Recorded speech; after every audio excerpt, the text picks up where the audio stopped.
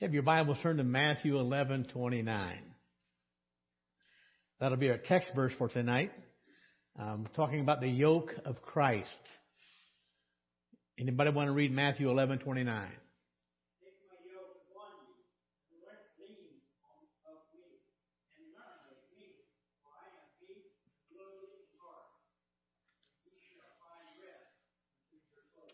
Thank you, Brother Dan.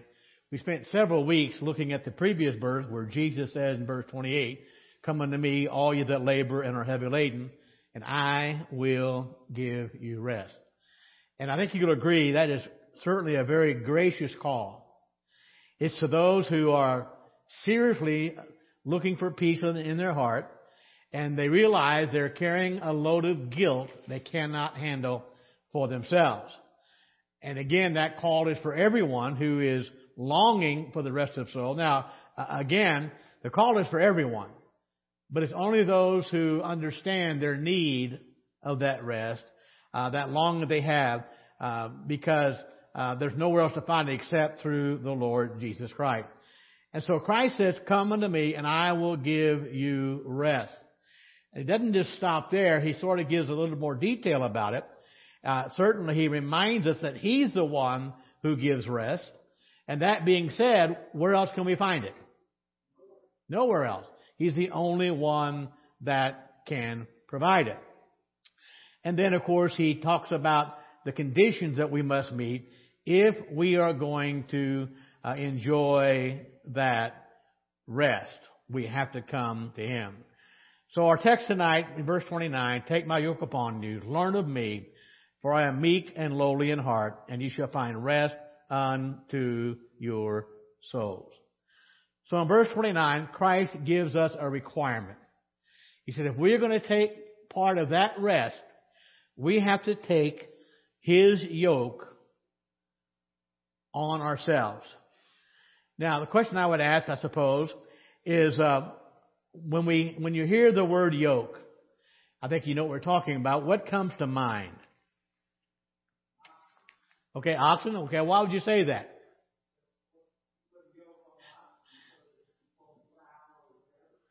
Okay, that's certainly true. But unless I miss my guess, none of us here have ever yoked an oxen, right? But we certainly know the parameters of it. We've read about it. We've seen certainly maybe even movies made of that. But yeah, you're exactly right, Dan. So that they could work together, pulling a plow or whatever it might be. Now, first of all, to help better understand the application here, is there a difference between oxen running wild in a field or oxen that are yoked together to a plow? Is there a difference in what they're doing? They're working together. Who said big difference? Okay, why is that, Paul?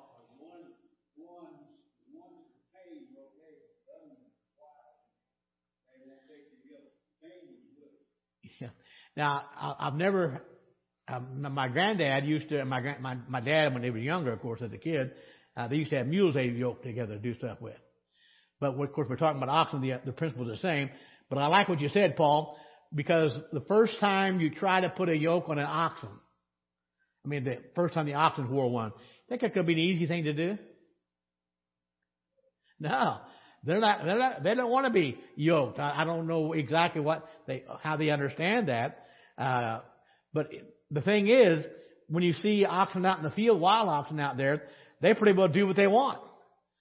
But an oxen that's been yoked, they go where they're directed by their owner. They're controlled by the one, who owns them, and he's the one that sort of, to at least some degree, directs their energies. Now, I've never seen a physical yoke necessarily. I've seen horses with bridles in their mouth, and you can, kind of cause pain if they don't obey your instructions. But I don't know exactly how a yoke works. But nonetheless, we do know it's the one who owns those oxen who kind of controls or at least tries to direct their energies, whether it's to pull a plow, pull a wagon, whatever it might be. Look what Jeremiah wrote in Lamentations 3:27. Anybody got that?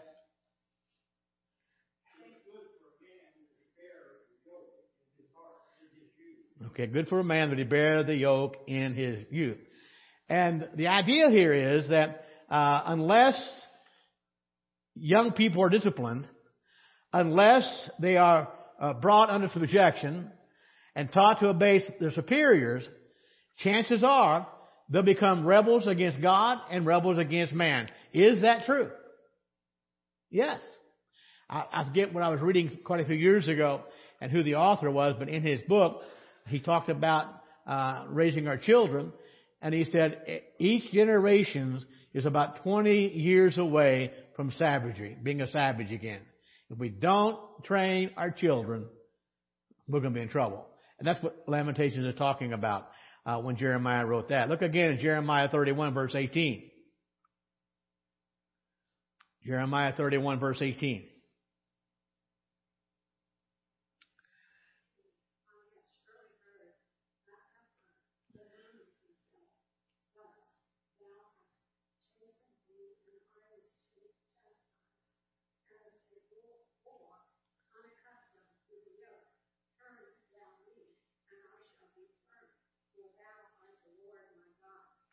It's interesting, and thank you, Phyllis, for reading that.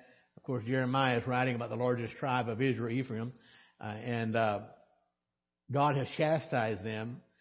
And was it comfortable for them to be chastised by God? No. In fact, they compared it to what? A yoke. Like you're putting a yoke on me. So again, God put Ephraim in the yoke, so to speak. He chastised them. He was chastising them, and they complained. It's like putting me in a yoke. And certainly it wasn't an easy thing to do. Job 11, verse 12.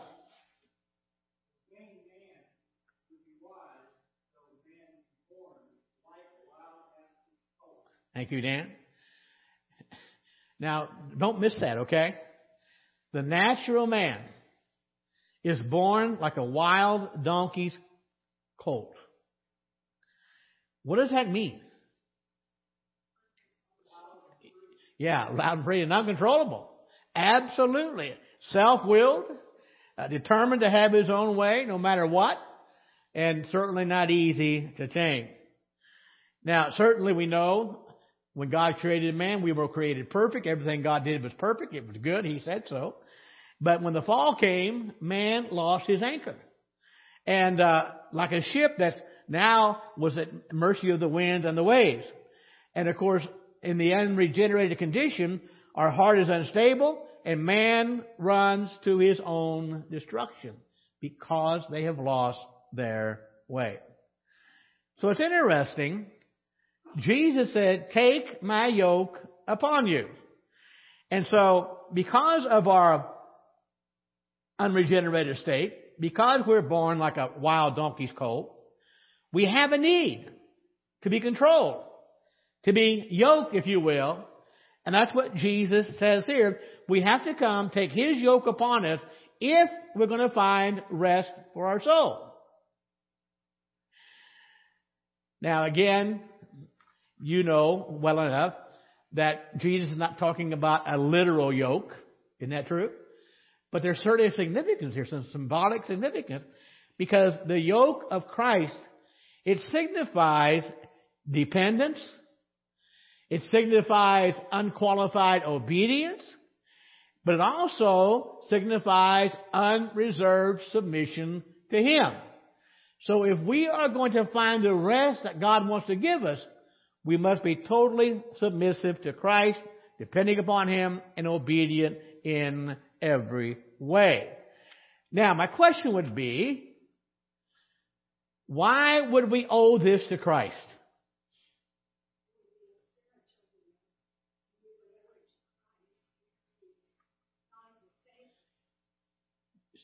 Are you telling me he paid a high price? He paid the ultimate price. You see, because here's the thing. And thank you for that. So that's right on the target here, because Christ is both our rightful Lord and he's our gracious Redeemer.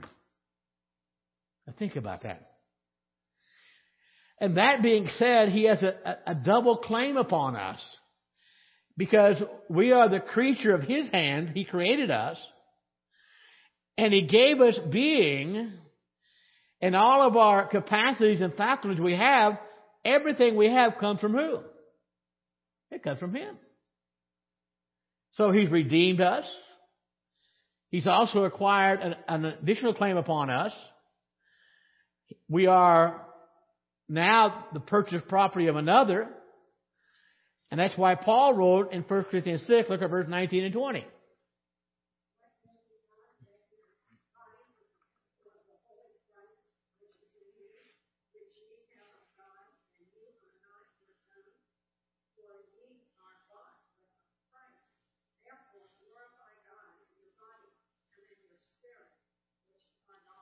Thank you, Phyllis. Now let's just camp here for a couple of minutes anyway.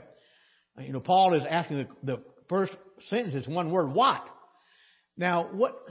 I don't know how to say it, but what does that word what mean there, what way it's written? Yeah, in what kind of way? I'm surprised you don't know. Don't you realize? What? Don't you know that your body is the temple of the Holy Ghost? What does that mean? You should know it. And guess who lives in us? He's alive. And the God of the universe lives in us. And Paul said, don't you realize that's what God's given you? Don't you know? You should know it. You're right, Dan. You should know that. But here's the clincher at the end of verse 19. You are not your own. Why? Because Christ has purchased us. We're bought with a price. So Paul says that being a fact, we're to glorify God in our body and in our spirit. Why? Because they belong to God. They belong to God. So when Jesus says, take my yoke upon you, He means surrender ourselves to His lordship, submit to His rule, and let His will become our will. Matthew Henry wrote a commentary. A lot of Christians have a very general commentary on the Bible. And he speaks on this particular verse. And here's what he says. We are here invited to Christ as prophet, priest, and king to be saved. And in order to this, we're also invited to be ruled and taught by Him. Take my yoke upon you. Now again, once it takes a team of oxen to be yoked, got to have at least two. Once they're yoked, the owner yokes them so that he can get them to at least submit to his own will, to work under his control. And it's kind of interesting. That's what Jesus calls us to do. We're to work under His control. Now remember, in a way of a question, who did Jesus die for? He died for everyone. He died for everyone. And He did that so that anyone who would come and receive Him would receive His new life. They would no longer live for themselves, but they would now live for Christ, who died and was raised for us. I was thinking of a hymn sometime Ruby will have on Sunday morning. And I think it's because He died for me, I'll live for Him. Is that kind of some of the words of that? But that's exactly what it is. Because of what He's done for me, I will live for Him. 2 Corinthians chapter 10, look verses 3 through 6.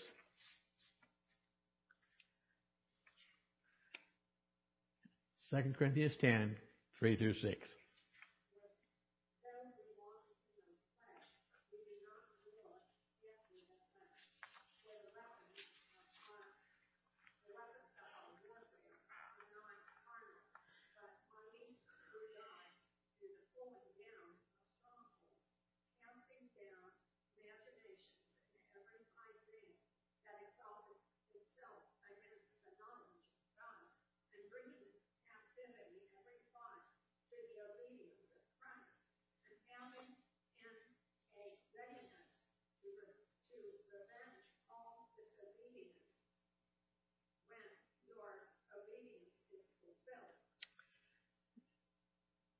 I think we can't miss the tone of what Paul is writing.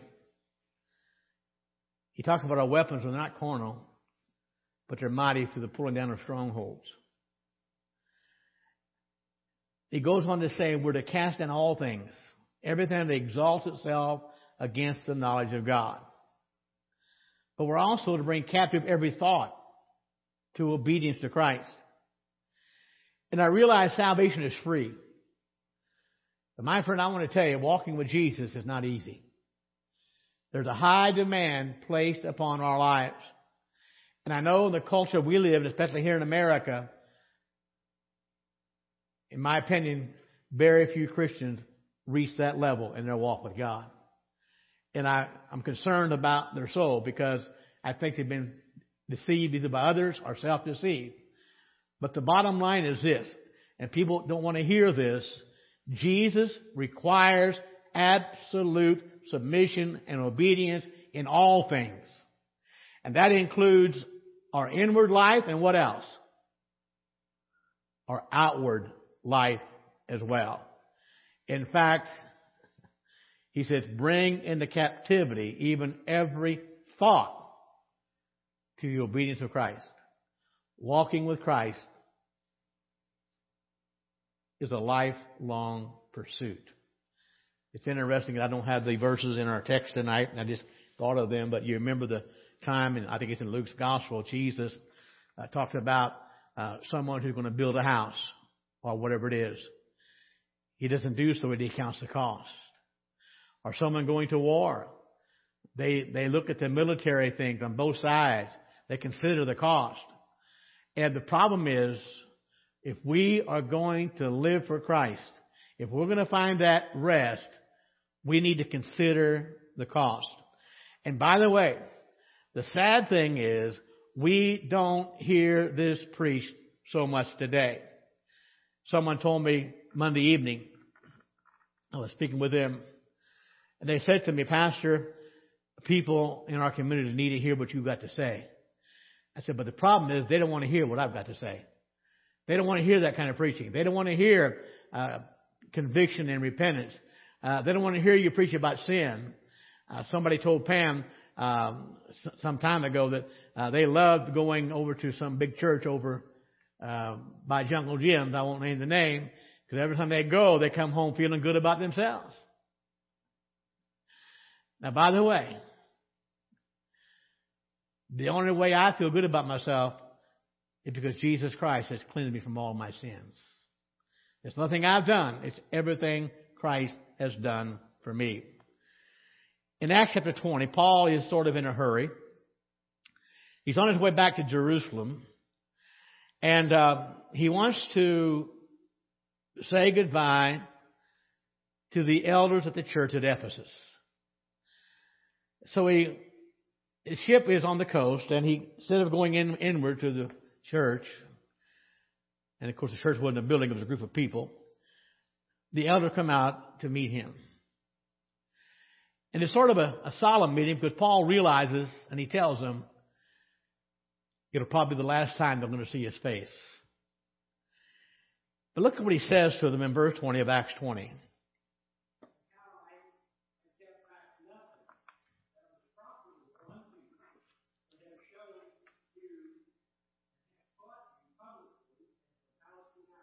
Dan, would you mind skipping down to verse 27 too, please?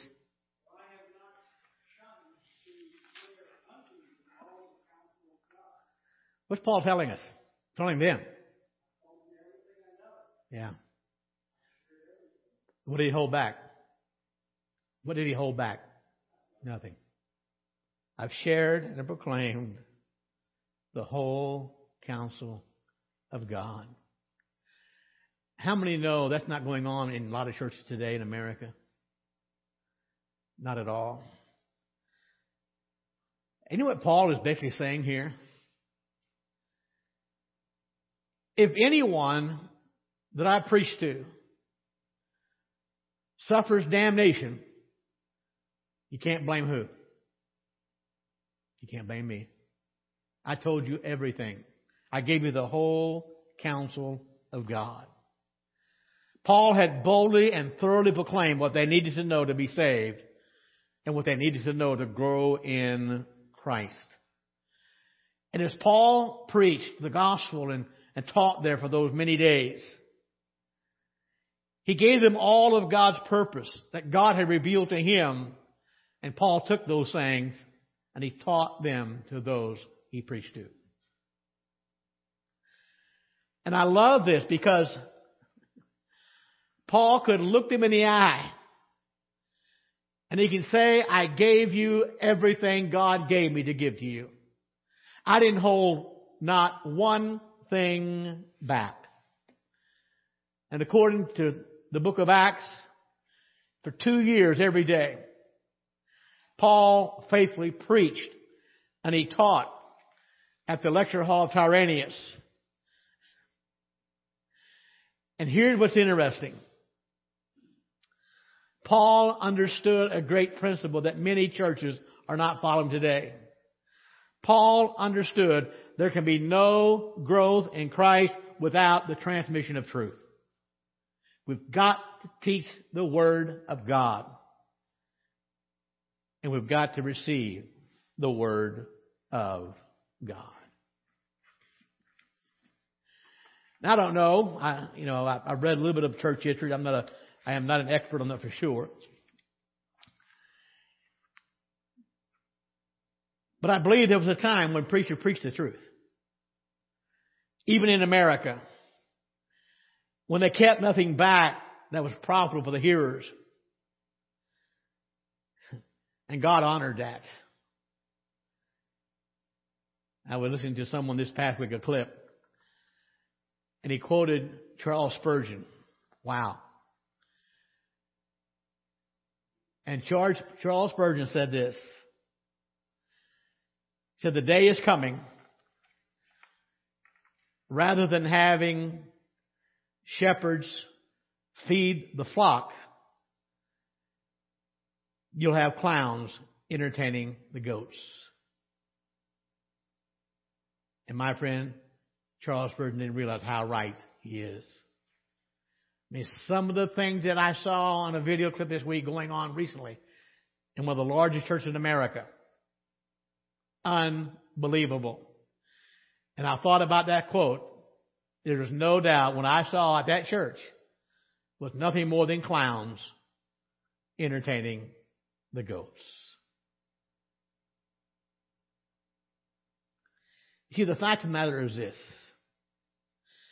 Coming to Christ is easy, no doubt about that.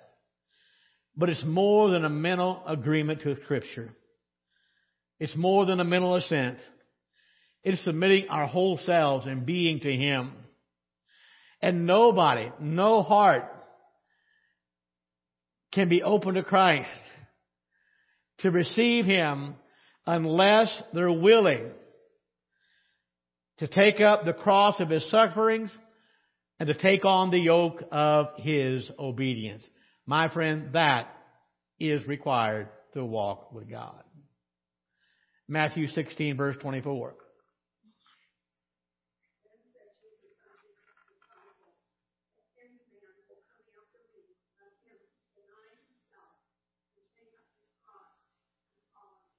Wow. Thank you, Phyllis. Our text in Matthew 11:29, take my yoke upon you and learn of me. If either one of those are missing in our life, it's a barrier to Christ. We cannot really, truly know Him. Matthew 10:38.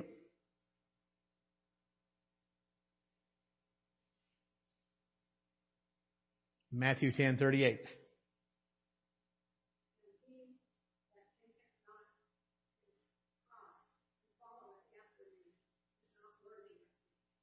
Thank you, Phyllis. In Matthew 16, Jesus said, take up our cross and follow Him. Matthew 11, we read earlier, take my yoke upon you, learn of me. But now He says this. If you don't, what's the result? We're not worthy to follow Him. We are not worthy to follow Him. Now I realize the original words were spoken to the disciples, but it's also for anyone who wants to be worthy of Jesus. And the worthy here implies worthy, meaning willing to follow and serve Him. And the illustration he used, take up the cross. Today, when we think of a cross, what do we usually think of? Okay? Yeah.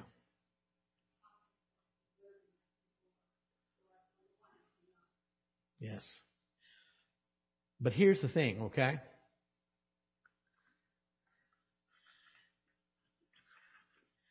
In our culture, we have glamorized the cross. Now, I don't wear jewelry. I wear a wedding ring. That's about it. I don't have bells in my toes or rings in my nose, okay? But how many people wear crosses on their jewelry? And I'm not saying it's right or wrong. We do. And we make it something glamorous, something pretty. But how glamorous and pretty was the cross Jesus hung on?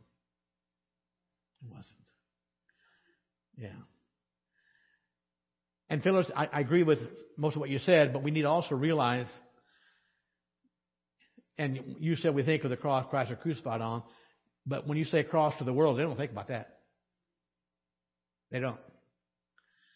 But in Jesus' day, when he said this, everyone in that crowd, even whether or not they were disciples or not, knew what he meant. They knew the cross was a place of execution. The cross was a place where you died. So, if we were going to think like they would have thought in that day and time, instead of wearing a cross around our neck in today's culture, we would wear an electric chair or a needle or whatever ways of death might be used, wherever it might be. So they understood what he meant. And again, Christ does not expect us to go on that cross physically, but he does expect us to die out to ourselves. But I think the key here is a very clear illustration of the humility and submission that Jesus is asking of those who follow him. And Phyllis, you're right. It wasn't, now the cross is essential, but look how Jesus humbled himself. Look what he went through to get there, Phyllis. Absolutely. We've got to take on that same thing that he did. So, again, they knew what it meant to take up the cross. And it was a form of execution the Romans used. And it was mainly used for the worst of criminals and political prisoners. And also understand, Jesus, take up your cross and follow me. And you know the story of Jesus. But he wasn't unique in that. Now, again, he was a sinless Savior, so we know that. He had no sin.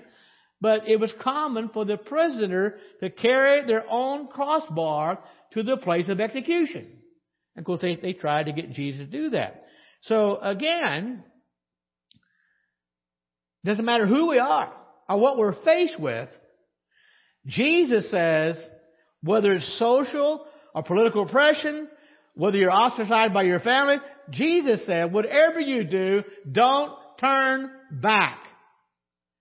In fact, Jesus said, if you put your hand to the plow and turn back, guess what?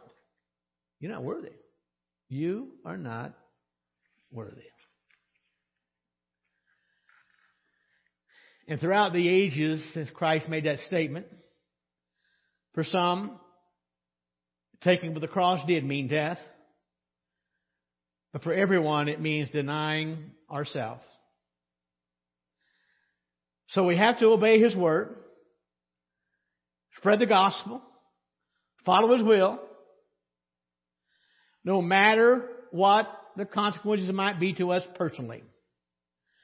To follow Christ, and hear me well, folks, must be a moment-by-moment decision that requires denial of ourselves and taking up our cross and following Him. So let's take a look at that statement, take my yoke upon you. Take my yoke upon you. The first thing I realize, number one, in that statement, it's a yoke we have to place on ourselves. Isn't that what it says? Take. Now, if you take something, what do you do? Reach out and get it. Take my yoke upon you. So listen to me, folks. The yoke that Christ is talking about here is not placed on us by somebody else. It's not placed on us by Christ. It's one that we place upon ourselves. Take my yoke upon you. But it's also a definite act on our part if we're going to seek rest from Christ. And if we don't take that yoke upon us, we'll never find the rest that Jesus offers. It's a specific act of mind. It's an act of conscious surrender to His authority and saying, if you will, in essence, that I am going to be ruled by Jesus. I will take that yoke and put it on me. In Acts chapter 9, there is a persecutor. He's on the way to Damascus and he's running from God. Acts chapter 9, verse 6.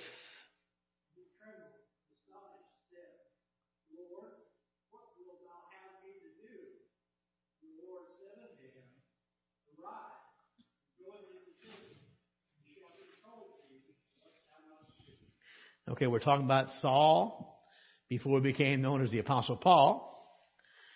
And God got a hold of him. And all of his life, Saul had been doing what Saul wanted to do. Now what's he ask? Lord, what do you want me to do? So he took this yoke upon him. God had convicted him of his rebellion.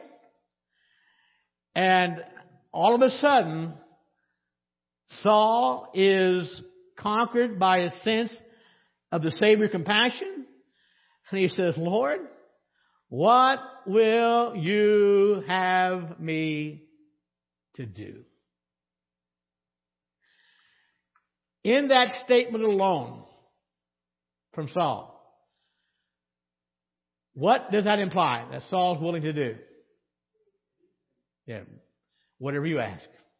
I'll take that yoke upon me. So if we're going to take the yoke of Christ upon us, it signifies that we're setting aside our own wills. We're completely submitting to Him. And we are now acknowledging His Lordship in a very practical, personal way. I think about that. And how many know tonight that Jesus wants something more than lip service? Isn't that true? In fact, He wants loving obedience to His commands. Matthew 7:21.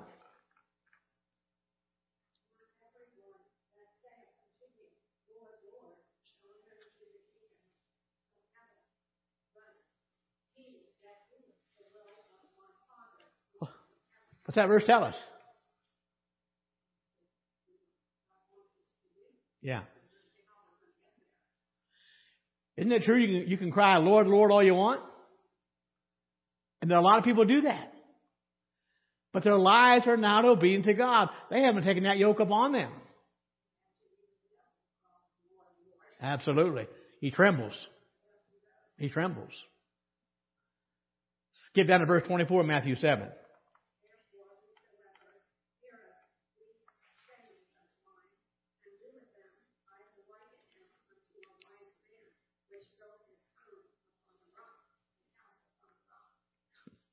Okay, Jesus says, if you do these things, you're a wise man.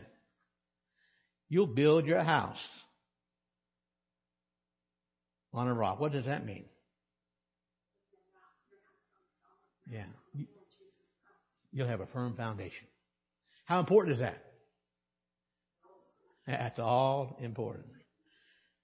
So the first thing that take my yoke upon you implies putting on ourselves. But the second thing it implies is turning our back on everything that stands against Christ. Everything. Isaiah 55, look at verse 7.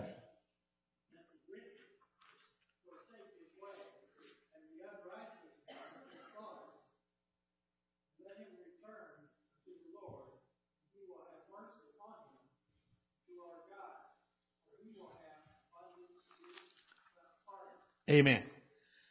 The command is to return to the Lord, but you got to forsake your wicked ways, and you got to forsake your unrighteous thoughts. So the idea here is this, and keep in mind, and sometimes we forget this, we're either under the yoke of Christ or the yoke of sin. Isn't that true? Sure. One or the other is controlling us. Yes, no middle ground at all. Thank you, Phyllis. And so this thought presupposes our throwing off the yoke we wore all those other days. The yoke of sin, the yoke of Satan, the yoke of our self-will and self-pleasing, all that kind of thing. We throw that off. We turn our back on it because it stands against Christ. And we take on this yoke. It doesn't matter who you are or how long you've been saved. There was a time in our lives, and all of us, that we lived under the domination of other things. But once we take that yoke of Christ on us, our heartbeat is to stay true to Him. Stay true to Him. So it means we take it on ourselves. We turn our back on everything that opposes Him. The third thing is we change masters. Now, by the way, we don't want to admit this. There was a time we were a slave to sin. If you're saved, you're still a slave, but not to sin, to Christ. A conscious, cheerful change on our part. Romans 6:13.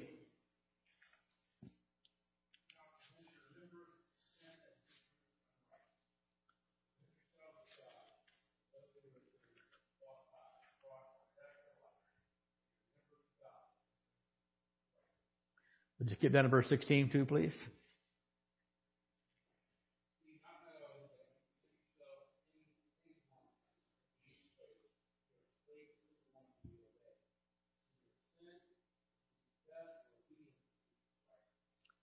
Okay. Phyllis, you said a while ago there's no middle ground. Paul doesn't even mention a middle ground, does he? He says there was a time in your life you served unrighteousness, you served sin, and now you've yielded yourself to Christ, to God. He also said in Romans 6:16, the choice you make, whoever you yield to serve, whoever slave you are, that's the one you'll obey. You have two choices.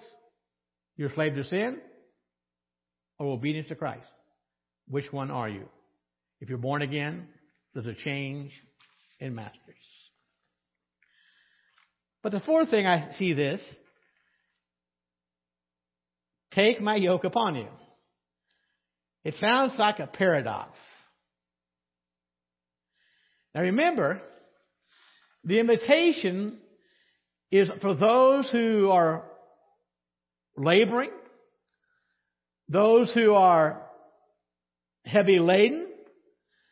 And the invitation says, Jesus says, come to me, I'll give you rest. But you have to take my yoke upon you. And here's what's interesting. And I've said it often, but in my own eyes, back in the day, I knew I was a sinner, but man, I wasn't as bad as most people I knew. Some of the people I knew, okay? But in the eyes of God, guess who I was as bad as? Everybody else, okay, without Christ. But a lot of it I thought, wow, if I come to Christ, I got to give this up and give that up. And I don't want to be yoked with that, burdened with that. I probably didn't use the word yoked. But I didn't realize I was already under a burden that I couldn't get free from. And so instead of the yoke of Christ bringing me into bondage, it really brought me real liberty. And it was years before I knew the verse. But I know now what Jesus means, whom the Son sets free. It's free indeed. Free indeed.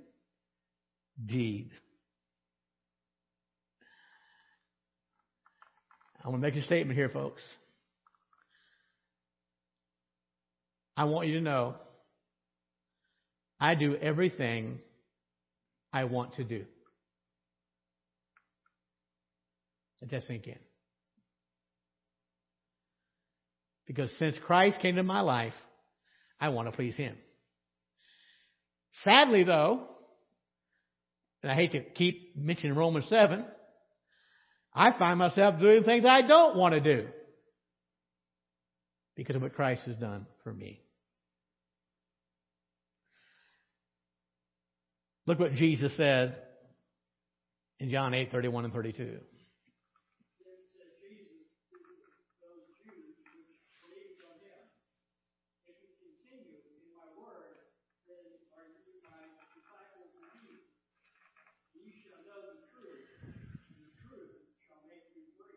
Thank you, Dan.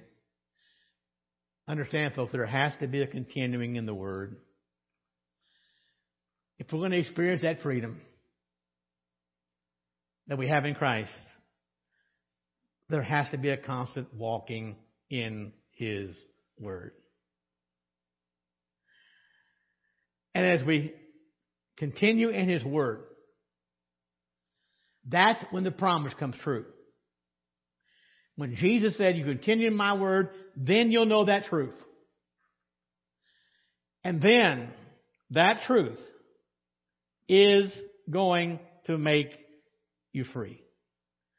And He's talking about knowing that truth, not just with your mind, but by experience. Learning of His power and how blessed that truth really is. And again, the consequence is, Jesus said, the truth will make you free.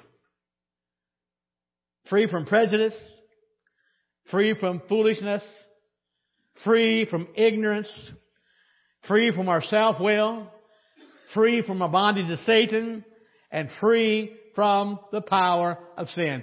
Thank you for your word, Lord. He whom the Son sets free is free indeed. James 1:25.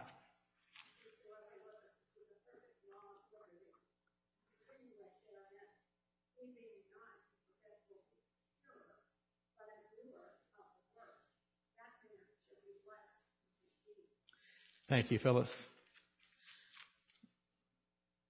James uses an illustration here. What in the world would be the perfect law of liberty? Who's he talking about here? He says the Word of God. Okay?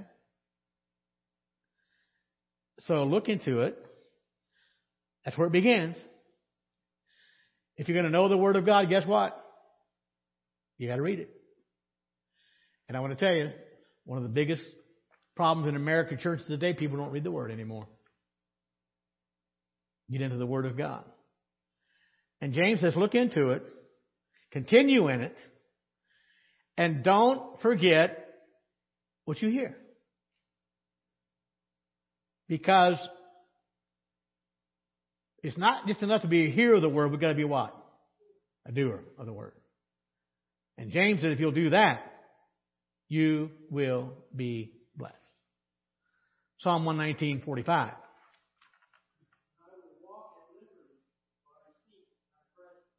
Amen. So taking His yoke upon it is not a paradox. It's not a burden. It's a blessing. It's a setting us free. And so those who are obedient, those who truly take that yoke, find out that God's commandments include are the perfect law of liberty. And David says, whenever we seek those precepts, we will walk in liberty.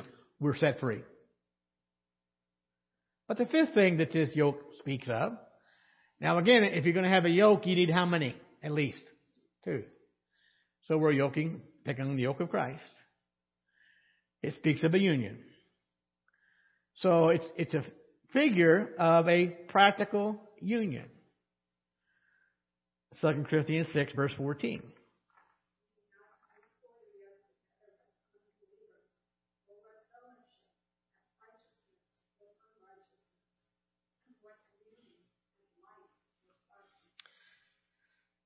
Thank you. Paul asked two questions there. The command, first of all, is not to be yoked together, unequally yoked together. There's our word yoked with unbelievers. Then he asked, what kind of fellowship does righteousness have with unrighteousness? And what kind of communion does light and darkness have? And what's the answer? None. None. So the Bible is clear about that. If we are belonging to Christ, the Bible forbids us to enter into any intimate relationship with unbelievers. And hear me well. It's not my idea, it's God's. And I've learned a long time ago, still learning, God's way is still the best way. And when somebody comes to me and says, Pastor, I know what the Bible says, but I know then they're in trouble. They're getting ready to make a big mistake. And you'd be surprised at how many people through the years have come to me with those exact words. That means if you're a Christian, you have no business marrying an unsaved person.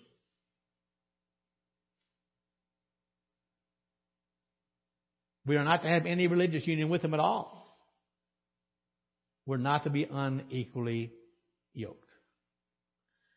Now again, the yoke that Christ speaks of is a union of close communion. And Jesus says, make that union with me, with Christ. Come to Him for rest. Come to Him and enter into that practical union. And Jesus promises, when we walk with Him, we can enjoy fellowship together. Genesis 5:24.